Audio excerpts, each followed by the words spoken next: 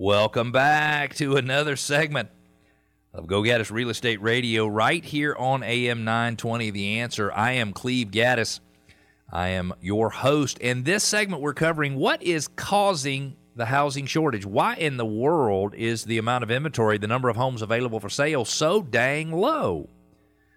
We're going to give you an update on loan forbearance programs. Is it possible that we're going to have a real issue with foreclosures later this year because of all the loans in forbearance and coming out of forbearance, and how to make sure that what you're selling is what's in the contract when you've subdivided a lot? And man, that is such a tricky question because it is difficult to make sure that the lender and the appraiser understand fully what it is you are selling, and so I'll give you some tips for that. You're listening to Go Gaddis Real Estate Radio, where we help listeners go from real estate novices to experts, so home selling and buying can be done with total confidence and without the worry typical with life's biggest investments. We want to connect with you. Go to GoGaddisRadio.com, GoGaddis Radio.com. You can ask questions, make comments, push back, share ideas, request your neighborhood be featured in our Neighborhood Spotlight segment, which will be coming up in the next segment of the show. In fact, this week we are featuring Aberdeen Forest, which is in Sandy Springs, in our Neighborhood Spotlight. So if you live anywhere near 400 and 285, you want to stay tuned for that segment of the show. You can also subscribe to our podcast on all major podcasting platforms. Go to GoGaddisRadio.com, GoGaddis Radio.com. Aaron in Dunwoody. Oh, we talked about Sandy Springs in our Neighborhood Spotlight segment. Dunwoody's right there around the corner. Wants to know what's the reason for the housing shortage in the U.S. today. And Aaron, I did a little research because I thought I knew what it was, but I wasn't absolutely sure. And I found a quote from Sam Khater, Khater, Vice President and Chief Economist at Freddie Mac, and he says the main driver of the housing shortfall has been the long-term decline in the construction of single-family homes. And let me go back and say that again. The main driver of the housing shortfall has been the long-term decline in the construction of single-family homes. So the problem is we haven't built enough homes in the last 10 years or so. It says that decline has resulted in the decrease in supply of entry-level single-family homes or starter homes, which is certainly causing a problem throughout the market. Now, if we want to take a look here and say, okay, well, if we have not built enough homes, how far off are we? And so let's take a look at this. The number of single-family homes built in the 1970s was 11 million here in the U.S. In the 1980s, it was 9.8 million. So you can see it's just a little over a million a year and a little less than a million a year. In the 1990s, the number of homes built, 10.7 million. From 2000 to 2009, the number of homes built, 12.6 million. 12.6 million over a decade, 1.2 million per year. And from 2010 to 2019, there was a whopping total of 6.5 million. Nearly half of the rate of new construction from 2000 to 2009. That is a huge difference when you look at it. So the problem, Aaron and Dunwoody, is that we have not built enough single-family detached or single-family homes.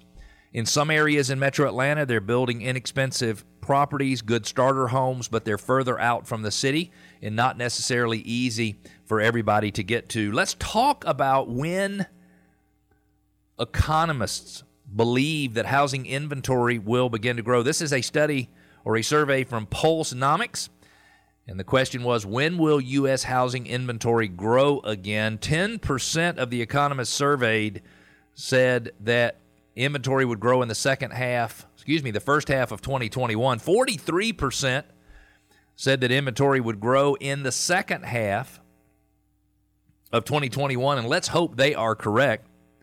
26% say inventory will grow in the first half of 2022.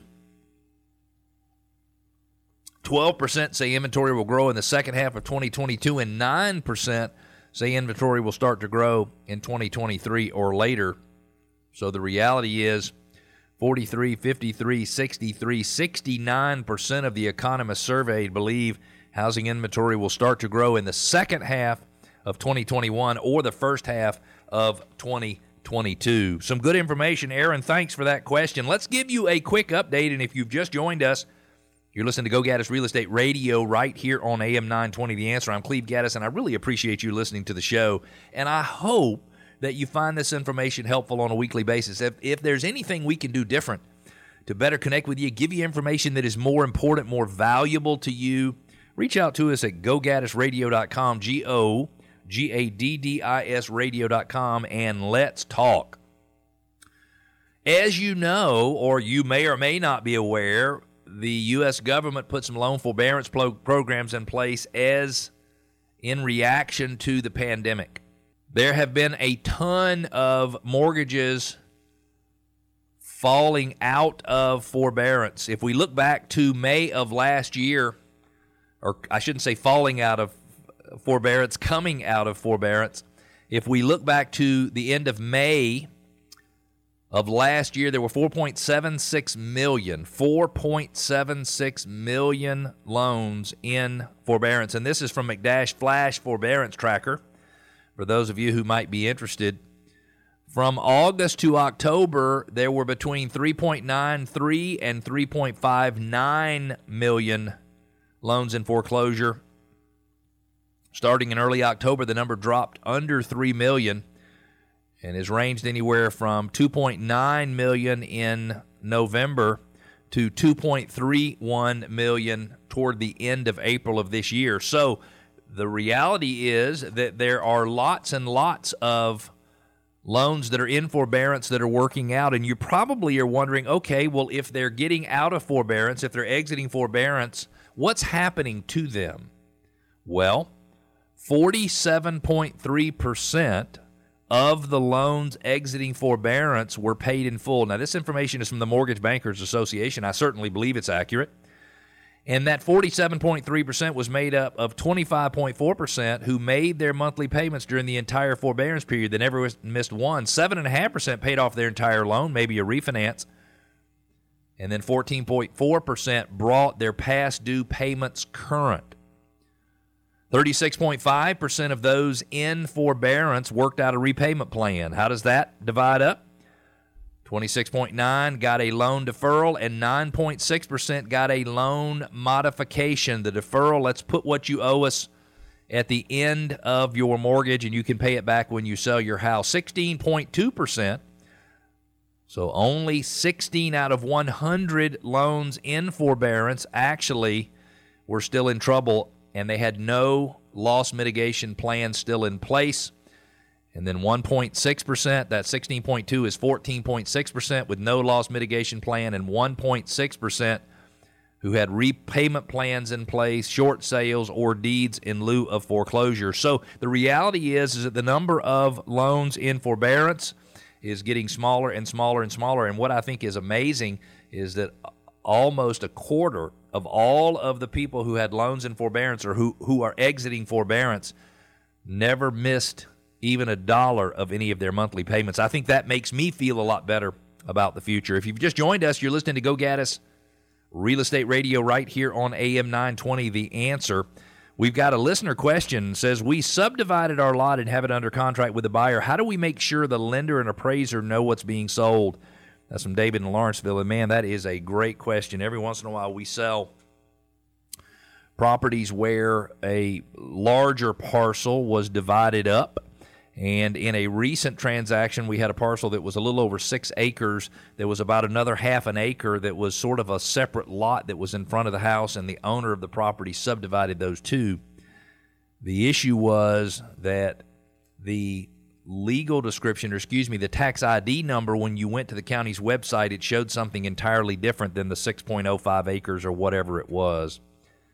And so there was lots of confusion between the buyer and the seller, and it was not fair to anybody, and I felt terrible because I let that one link to something on the tax records get out there for people to see, and it had erroneous information, even though the survey we posted online with the listing was correct, and it showed exactly, by the way, with an aerial view with the lot itself colored in a green color, it showed exactly what was happening.